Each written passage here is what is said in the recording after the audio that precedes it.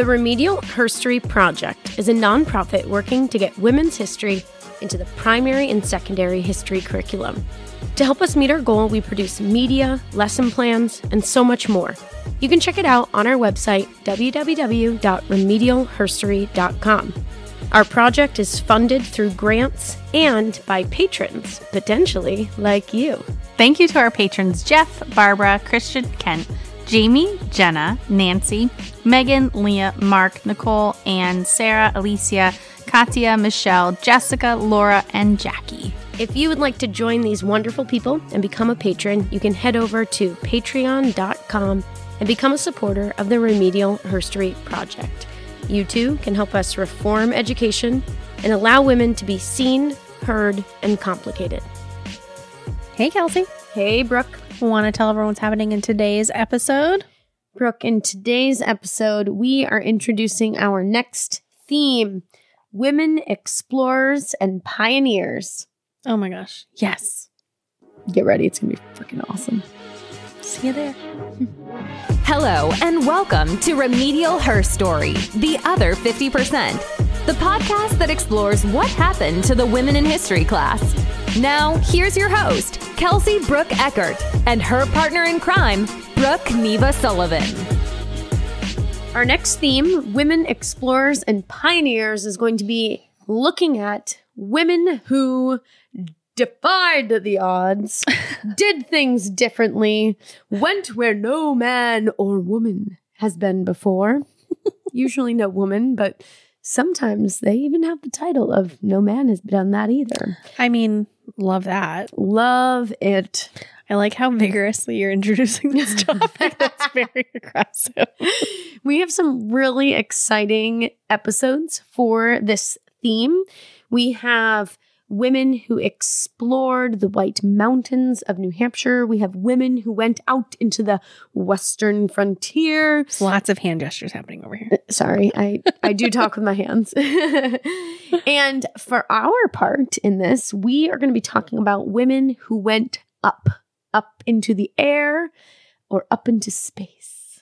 Oh, so many cool women come to mind. I actually know a lot of women that have done these things for some reason. I'm like, my brain is populating many a name, which I'm so excited about. Nice. Usually when you broach a top, I'm like, and it's dead air over here. Yeah. Today, you got something. Firing. All neurons. Synapses are pew, pew, pew. Yeah. I'm like, I know her and her and her. Oh, that's exciting. Yeah, this is a really important theme. For a number of reasons, but I think importantly, women were pioneers. Women were willing to defy convention and especially when we talk about mountain exploration and aviation and space and all these things, these are like male dominated worlds that women are usually putting on clothing or outfits that are very not feminine. Oh, everything has been tested scientifically for men. Right. Yeah. Not women. Right. Not designed for them. No, like clothing, hiking boots. Yeah. None of the above is supposed to fit for the female. Sometimes I go into places like REI or EMS or wherever, Sierra Mountain, whatever. And I'm like, what woman who's hiking wears like hot pink? I mean, maybe she does exist. Me. You. Oh, okay. You're the one. Oh my gosh. You know, I'm such an avid hiker. Yeah, but it's like, man. Anyway, that's probably the opposite of what you were saying, but I can live with that with you. Okay. But I also, for a very long point in my life, wanted to be an astronaut. Yeah. Things to know about me. I had my dad painstakingly put. How's your math skills? Not bad, actually. Math, science, I score really well in. Excellent. Wanted to be an English teacher for some reason. I'm really sure where that was. But my dad painstakingly on the ceiling in my bedroom put every constellation of the northern sky during the summer months. Oh. So I had all of the constellations. Dang. Yeah. That's commitment. And then he painstakingly took them down when we had to repaint the room. Oh no. Like, that's a committed parent right there. Nice job, love. Dickie. That's love. Nailed it. He's like, I am going to have a daughter in STEM.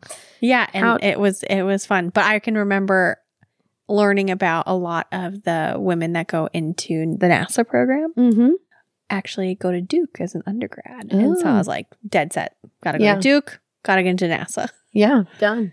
And obviously that career path worked out for me. But I'm so excited about this topic, obviously. Yeah. But I think it's really important to talk about how women were also doing these things alongside men, often overshadowed by their male peers who are doing those things. But then again, there are also exceptions to that. And we're going to talk about one of those exceptions today. Yay. Amelia Earhart. Yes. I love her. I love her story.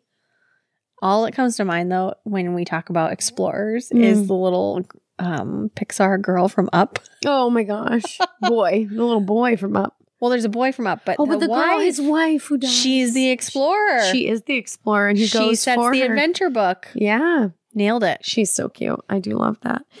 Okay, so I want to talk about Amelia Earhart, and I knew you would know her name.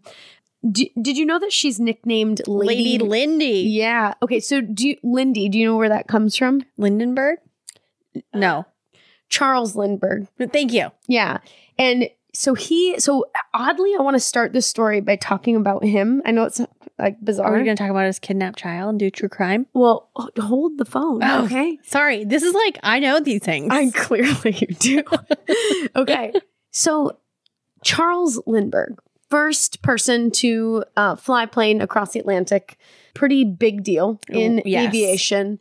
And we're talking about, just for our audience who doesn't know, time period wise, what years were these? So this is like, think like 20s, 30s. He's really significant in the pre-World War II period in terms of like geopolitical stuff. Cool.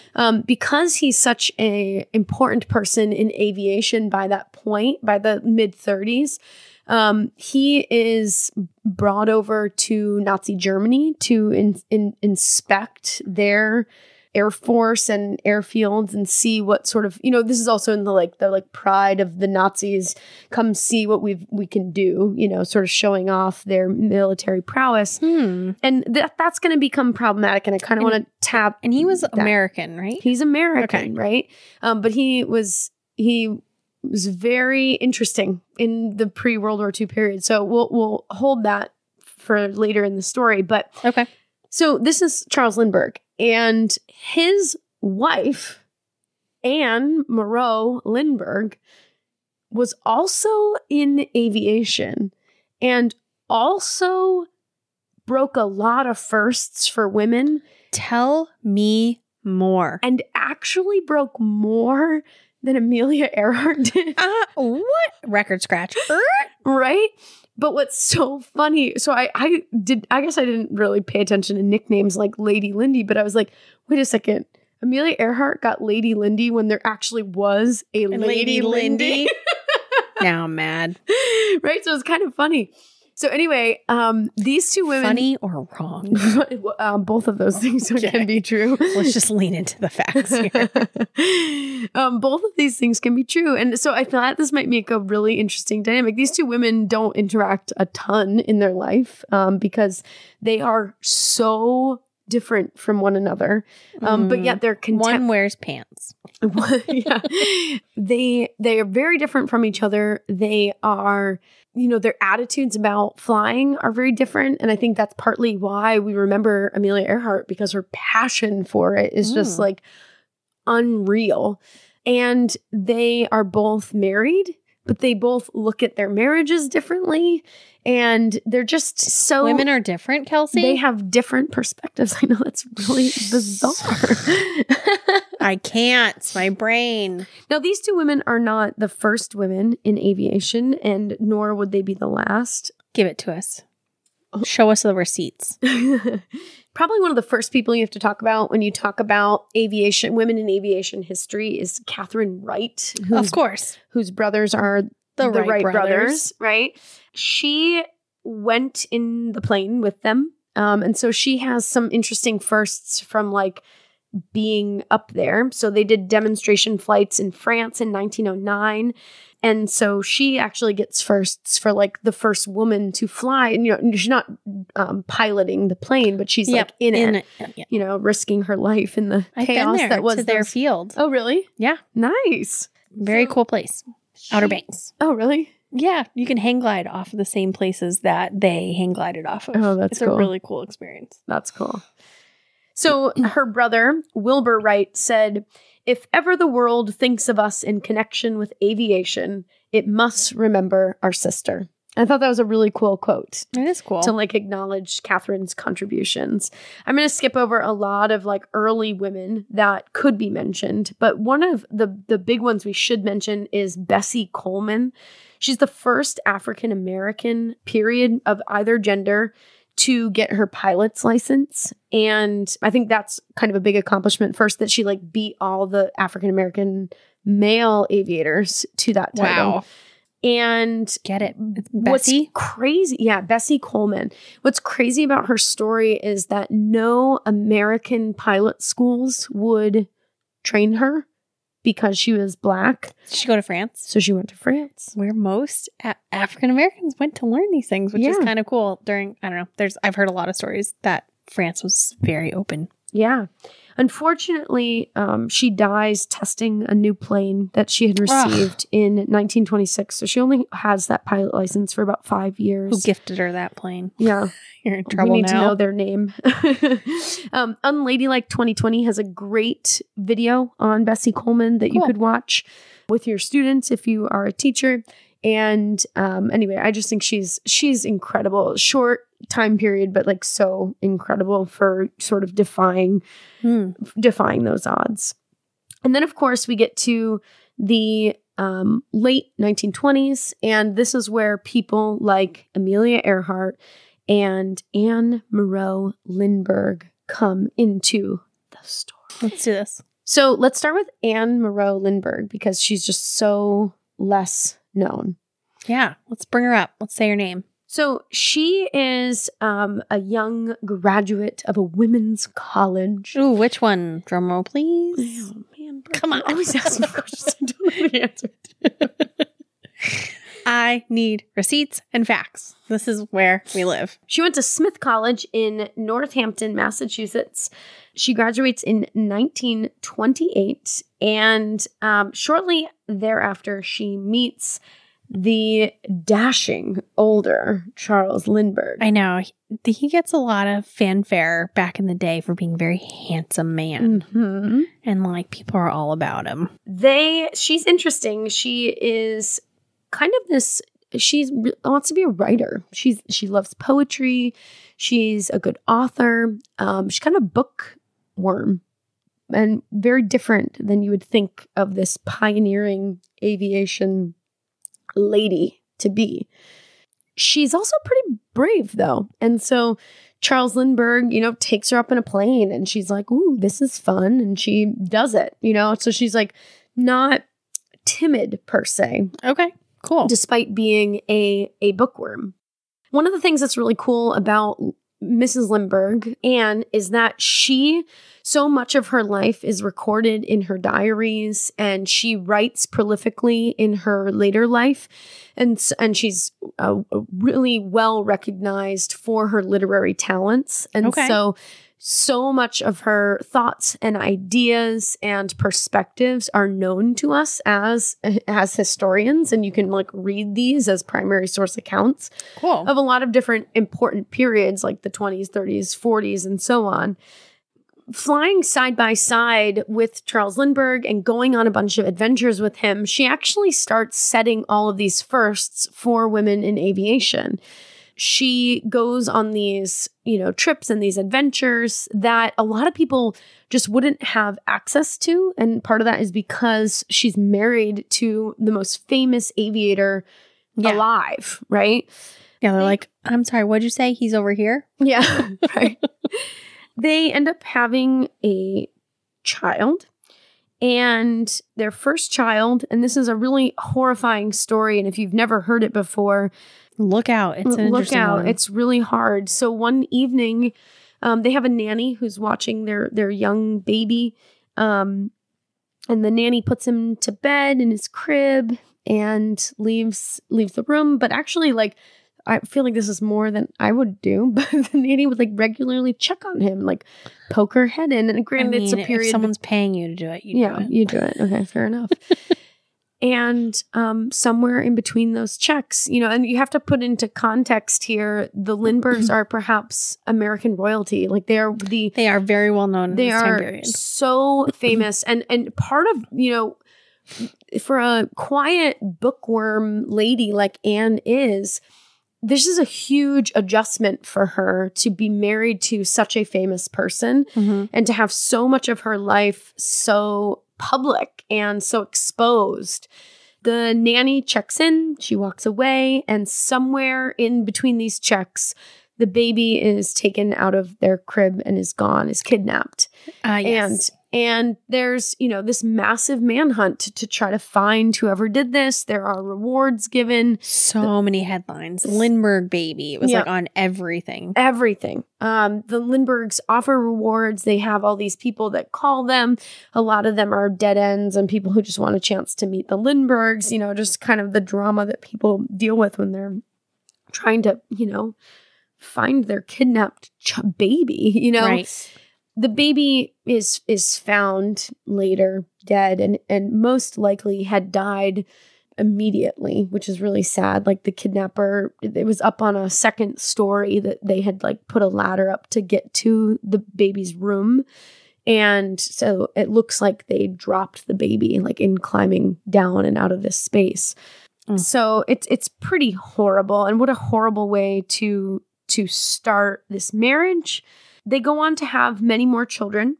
And one interesting thing about their marriage dynamic is that Charles Lindbergh is really, and this is so weird in the context that she's in, like she just lost a baby and now has subsequent babies. And I don't know about you, but as a mother, I feel like if I lost a child in such a horrible and public way, any other children that I had, I would just cling to. and maybe there's some psychologists who would disagree with me, but no, I think you're accurate there. I think it is traumatic. It's their first child. And the baby, it was very much treated like public royalty at the time as well. He's the son of these two really famous, very beautiful people. And so people were interested in this topic. And I can't imagine that she was able to go and hide, or her husband to really hide away from this really horrific moment.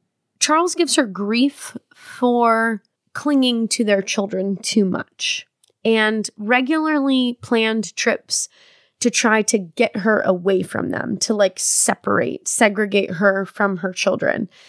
To contrast her with Amelia Earhart, she really, as much as she's like capable of being an aviator, she really wants to be a mother too.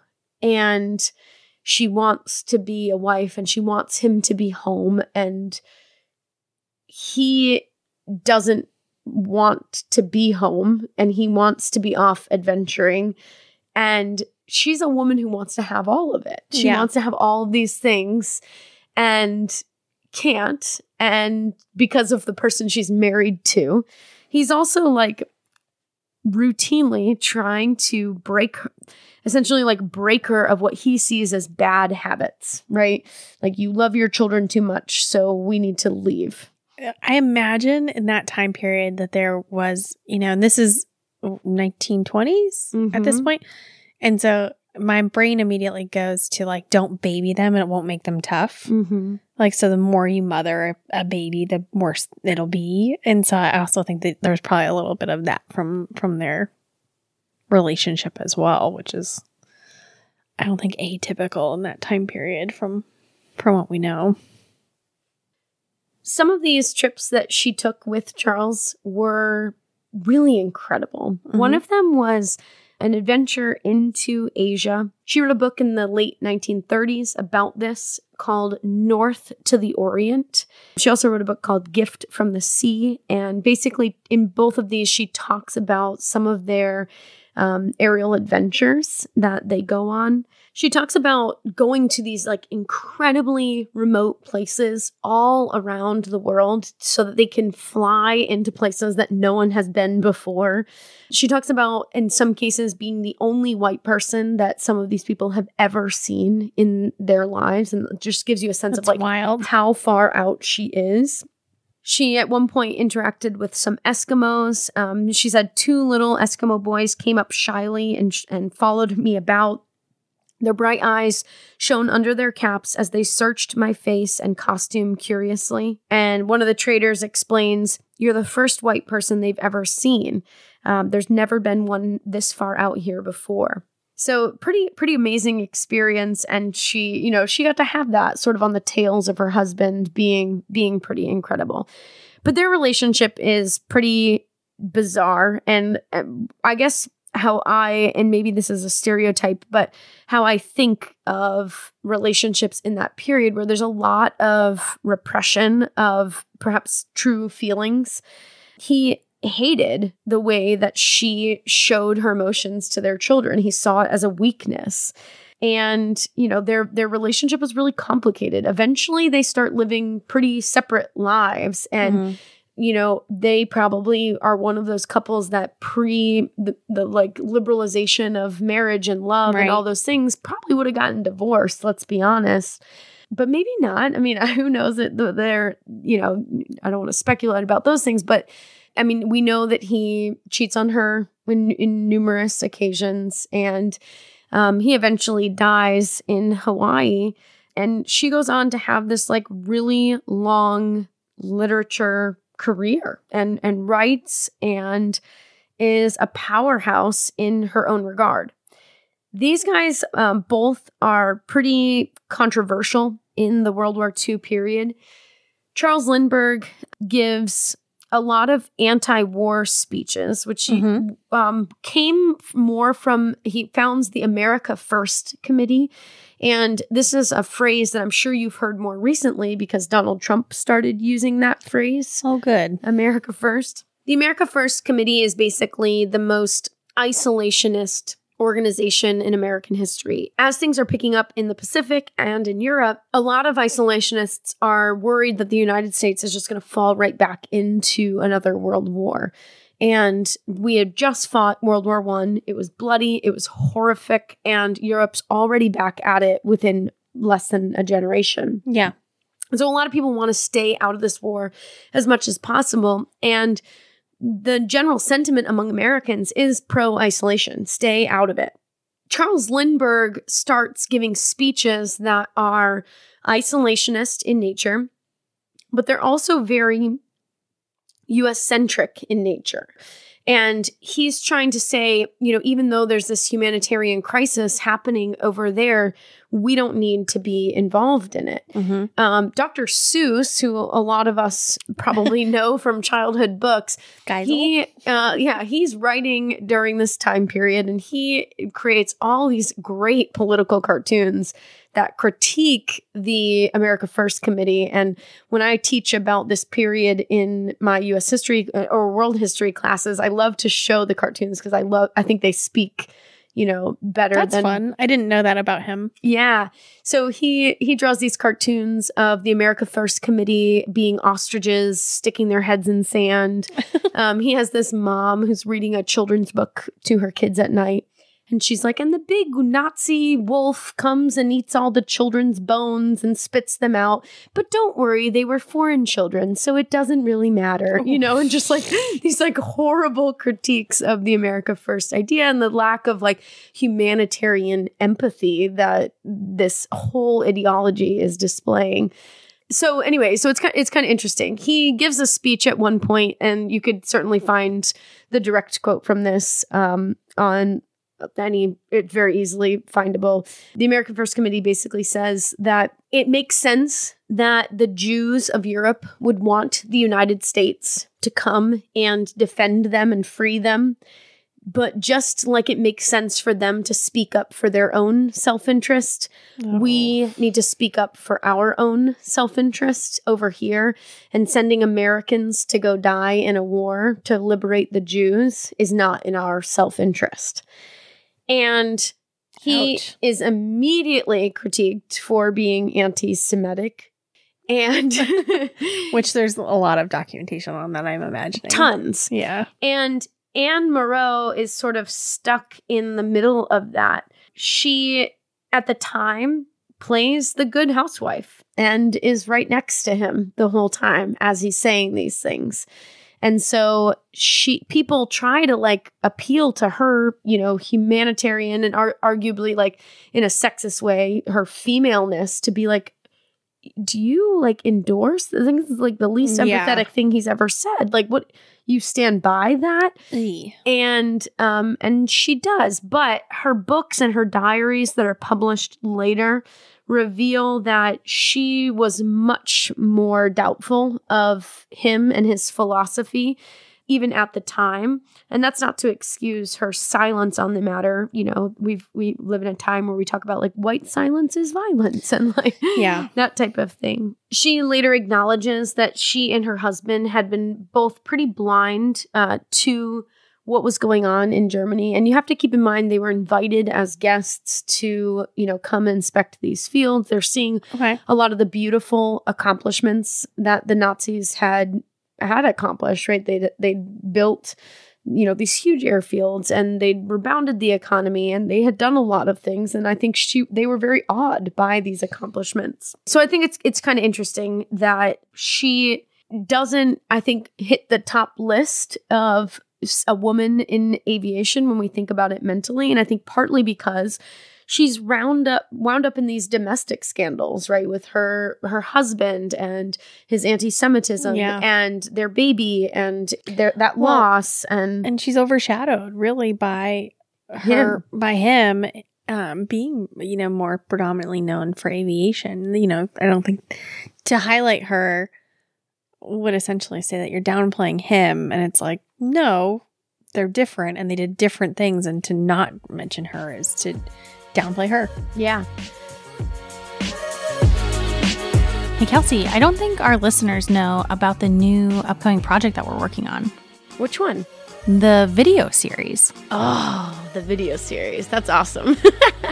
I know. So I thought we could tell them a little bit about what the project is, how it's funded, and what the purpose is. Well, we are producing a video series, 25 episodes on U.S. history, 25 episodes on world history. And the point of these is to provide teachers who don't know women's history with like a 10-minute video that they could play for their class. So say you're teaching a lesson on the American Revolution. Here's 10 minutes about women in that time period. Amazing. And it could be a foundation that you can springboard from and do something really cool on those women. And these videos are, yes, you, but they are fully scripted. You can look at the scripts. They're nicely edited with some really great content. Yep. They're vetted by historians to PhDs, at least in history. So, you know, people smarter than me. But they're going to be free, and they're on YouTube. And they'll be on YouTube. They also have a comedian from Hollywood who is helping to make them funny. So it's, you know, because I'm like kind of boring. No, very funny. But that's awesome. So they're really engaging and they're really cool content. So more to come there. So we have those coming out.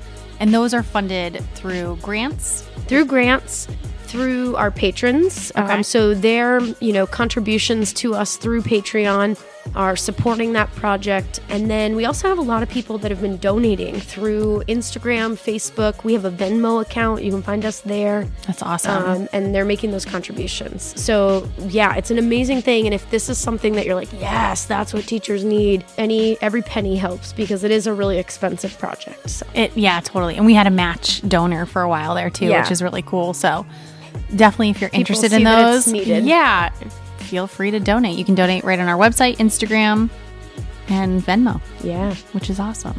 Great work. I'm excited to see the rest of those videos. Oh, Brooke, thanks for your support of the project. Awesome. So here are some of her accomplishments. She is the first woman to earn a glider's pilot license. In 1933, she goes on this 5-month, 30,000-mile survey of the transcontinental air transport through Greenland, Iceland, Russia, England, Spain, Africa, and Brazil. Whoa. So like world traveler. She sets a world record for radio communication between aircraft and ground stations when she made contact. She wins a bunch of different awards, the Hubbard Gold Medal for her achievements as co-pilot with her husband on a number of different things. And so what's interesting, just we're going to contrast her now with Amelia Earhart, is just she's an introspective, nerdy woman who wants to like have a family and go on these adventures. Yeah. And is just so unbelievably different than her contemporary Amelia Earhart. So Brooke, what do you know about Amelia Earhart? That she was a BAMF, essentially. She was like willing to like anything, anytime a man told her she couldn't do something, she was like, well, not only am I going to do it, but I'm going to do it 10 times faster, stronger, harder, faster.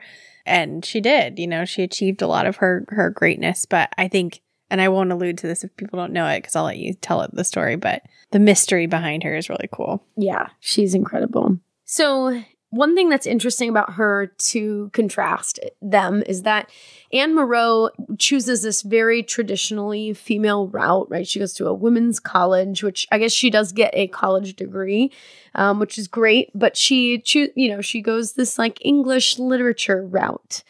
Amelia Earhart, by contrast, keeps a scrapbook of all the badass things women in her time are doing, women who are going into male-dominated fields. And she's like, it doesn't matter what that field is. Yeah. She just wants to be a part of that. She's like, look at this chick. She's an automobile mechanic. I could do that. Yeah, right? she's very like, rawr, that's mine. I want to try that. Yeah.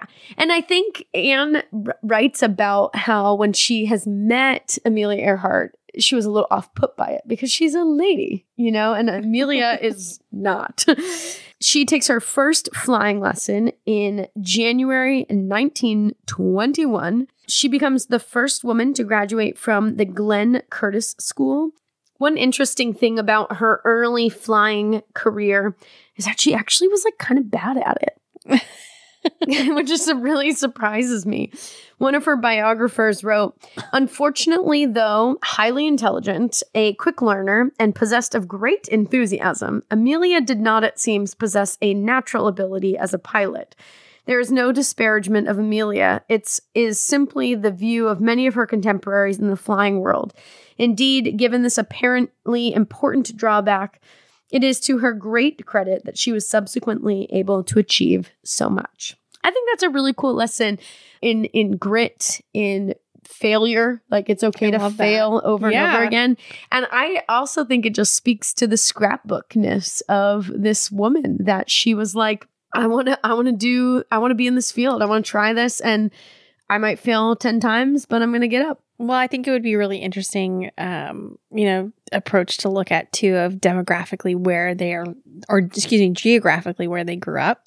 One is very much prim, proper East Coast lady, and she's from Kansas. Yeah, she's a Midwesterner. Is Kansas or Iowa? Is it Kansas? Kansas. And like there is a little bit of a grit to the Midwestern women of this time because of their upbringing and pioneering and, all these different things. So I think that could be a really cool contrast to look at too, as like two women geographically in similar fields, interests, and adventure, but what makes them so different? And it does geography play at all here? Yeah. Which would be cool. Yeah. She actually does move to Massachusetts with her family. One thing that I love about her story is that her mother and her sister helped finance some of her purchases of planes. Cool. So it's not just her in this. It's like a family of women that are supporting each other.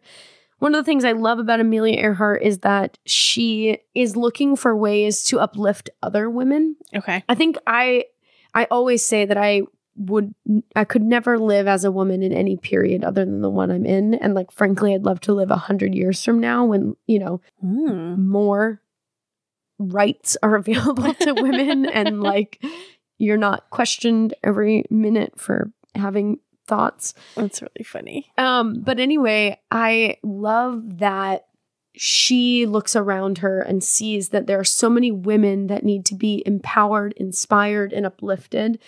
And so she actually invests into a local airport and gets a lot of press because she starts promoting flying for other women and trying to get other women doing what she's doing. And I think that's really cool to bring other women to the table and say, like, come join me. Like, you are just as capable of doing this. I love it. I can also, like, can't you just envision her going to a cocktail party and, like, the conversations that are going on and she has to sit with the women's table and she's like, come on. I think she would probably lose her mind. I would lose my mind. I wouldn't be able to go back to the 1920s or 30s. And be like, what are we talking about? I'm sorry. You lost me. Crochet? Like, no. Like, oh, you burnt the turkey? Mm-hmm.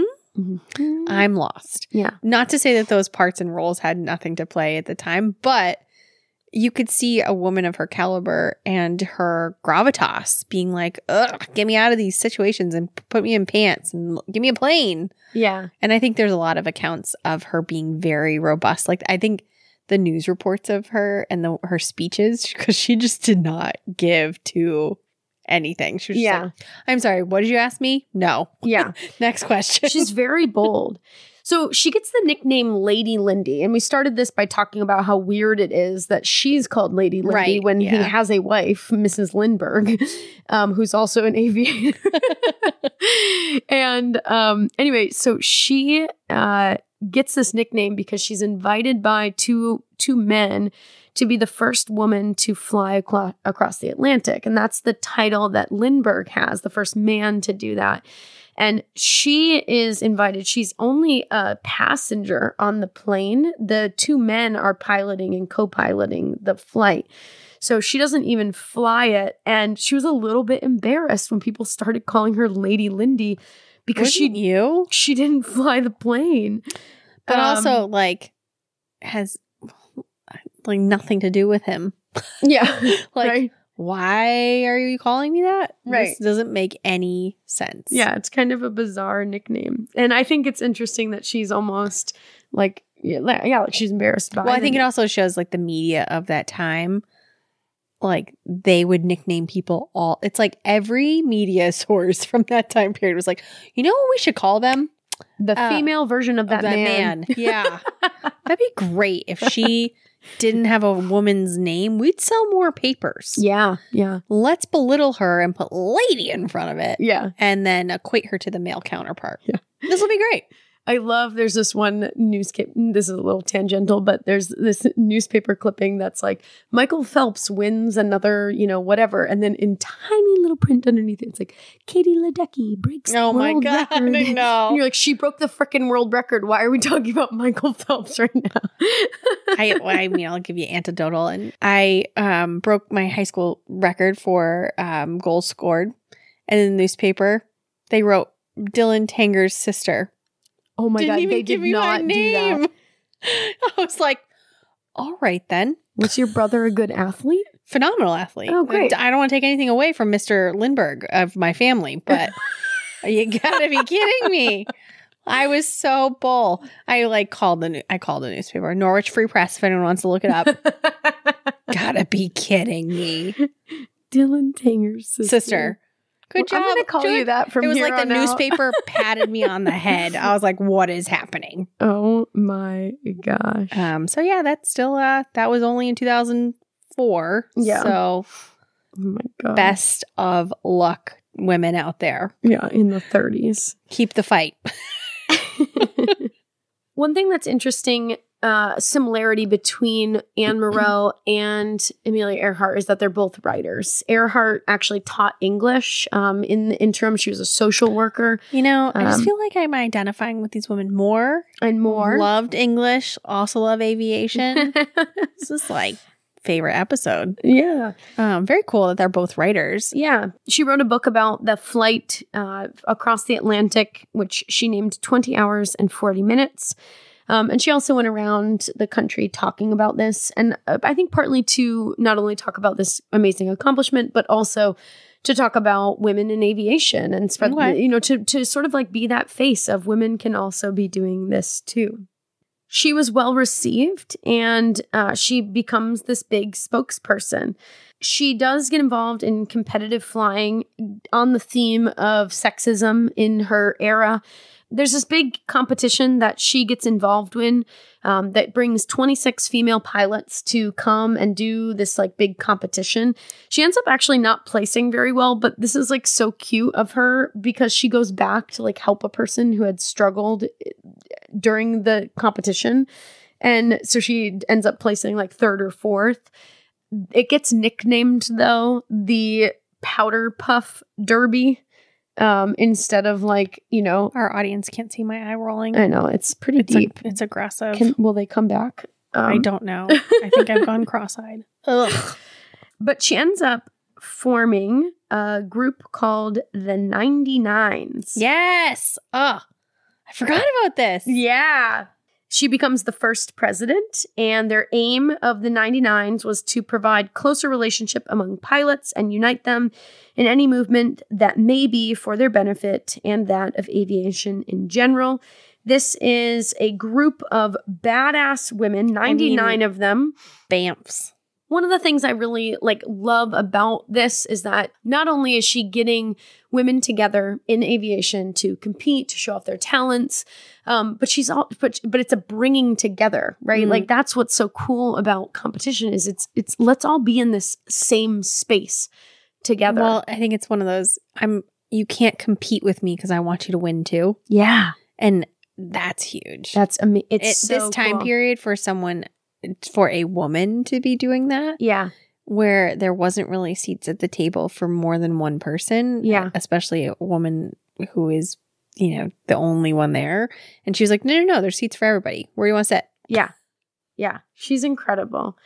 And she gets involved not only in these women organizations, but she gets involved in aeronautical organizations for men. She becomes officers.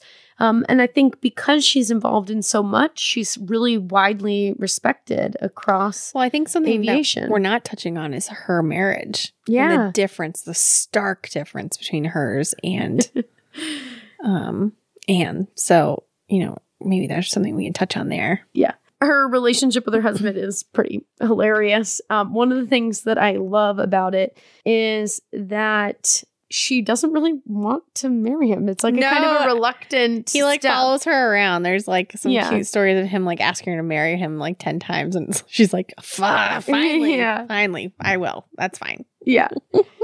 So she agonizes over the choice, and they are eventually married in 1931.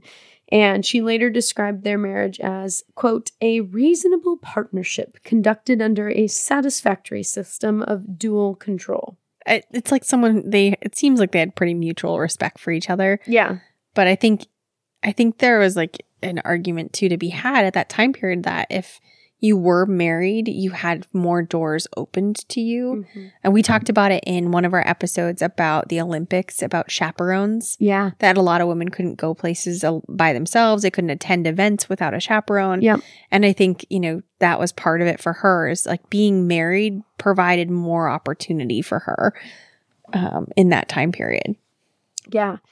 I mean, she makes very clear that this is not a traditional marriage. Yeah. And that she is not stopping.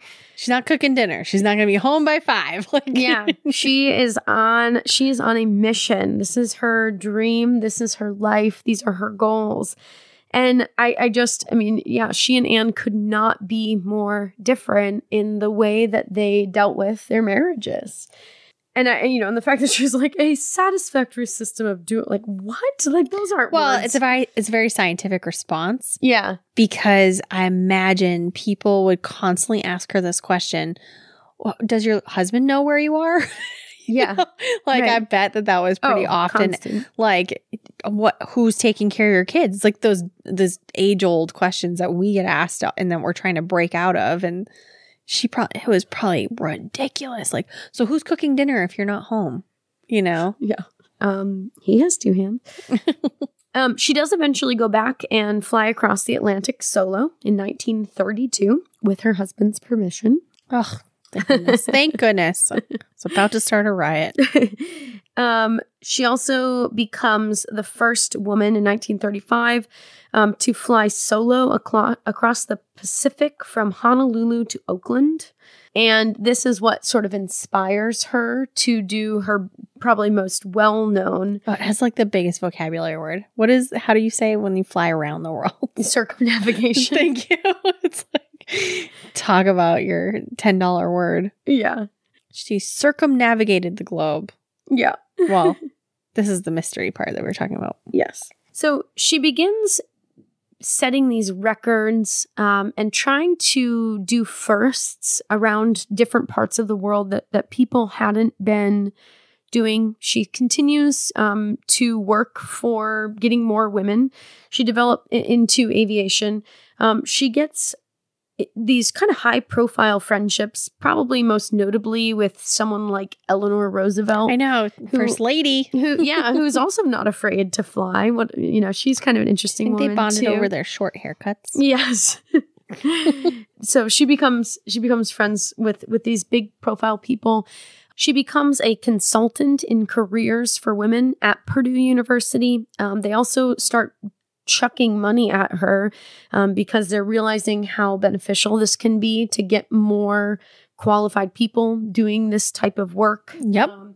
She gets money to do aeronautical research. She starts doing research to try to figure out like what's causing some problems with planes. And so I think it's important that to bring to the table in a conversation about her that she's not just this daredevil who like gets in planes and does crazy stuff. Like she also is a respected researcher and scientist and, a social justice warrior trying to get more women into this field that is so male dominated. But it is in this context, she's well known. She's super involved. She has, and unlike Anne, who is sort of a hermit trying to just be with her family and do those sort of things. It's in this context that she begins planning probably the most well-known thing that she did, which is to circumnavigate the globe, to fly around the globe. And so the first attempt doesn't go well and they restart. So they leave from Florida and they fly around the globe and they make it all the way and they're flying across the Pacific in their last leg of the flight, which is so horrifying. Yeah. When their plane goes missing. And one of the things that's really interesting about this is that she had flown a very similar flight pattern already. Like she had set that record. And so this isn't necessarily like out of her ability, and it's definitely not new. So when they land at their last stop before making this last leg, they have everything in the engine checked. The spark plugs are cleaned, the fuel pump, everything gets a once over. They leave anything that they don't need for this last leg, including parachutes, which could be problematic, and some survival equipment. Her co-pilot, Noonan, had trouble getting his chronometers accurately set because time signals were off and could not be picked up by the radio. There are reports that they're both really tired, as I would be probably if I had just gone around the entire world. Noonan was known to be an alcoholic, and so there's evidence that he drank a little bit, and he was the navigator. I mean, I would get tired just flying as a passenger, let alone actually being the pilot. Like, and in those types of planes, there's no autopilot. I'm just thinking about like flights to Europe that we've probably both taken like 16, 17 hours. And it's like, no, I'm not flying for that long. Wait, there's 16-hour flights to Europe? I don't know. That's kind of long. It took me, 8 hours to get to England? Yeah. Depending on where you fly from. Yeah. Totally. I mean, that's 8 hours on a plane. Long time. That's a long time. And you think about the pilot has to be alive and awake and doing the things. It's not like autopilot is available. Yeah. Anyways, food for thought. And that's in modern times. Yep. This is a rickety plane going This is around a rickety plane. the world.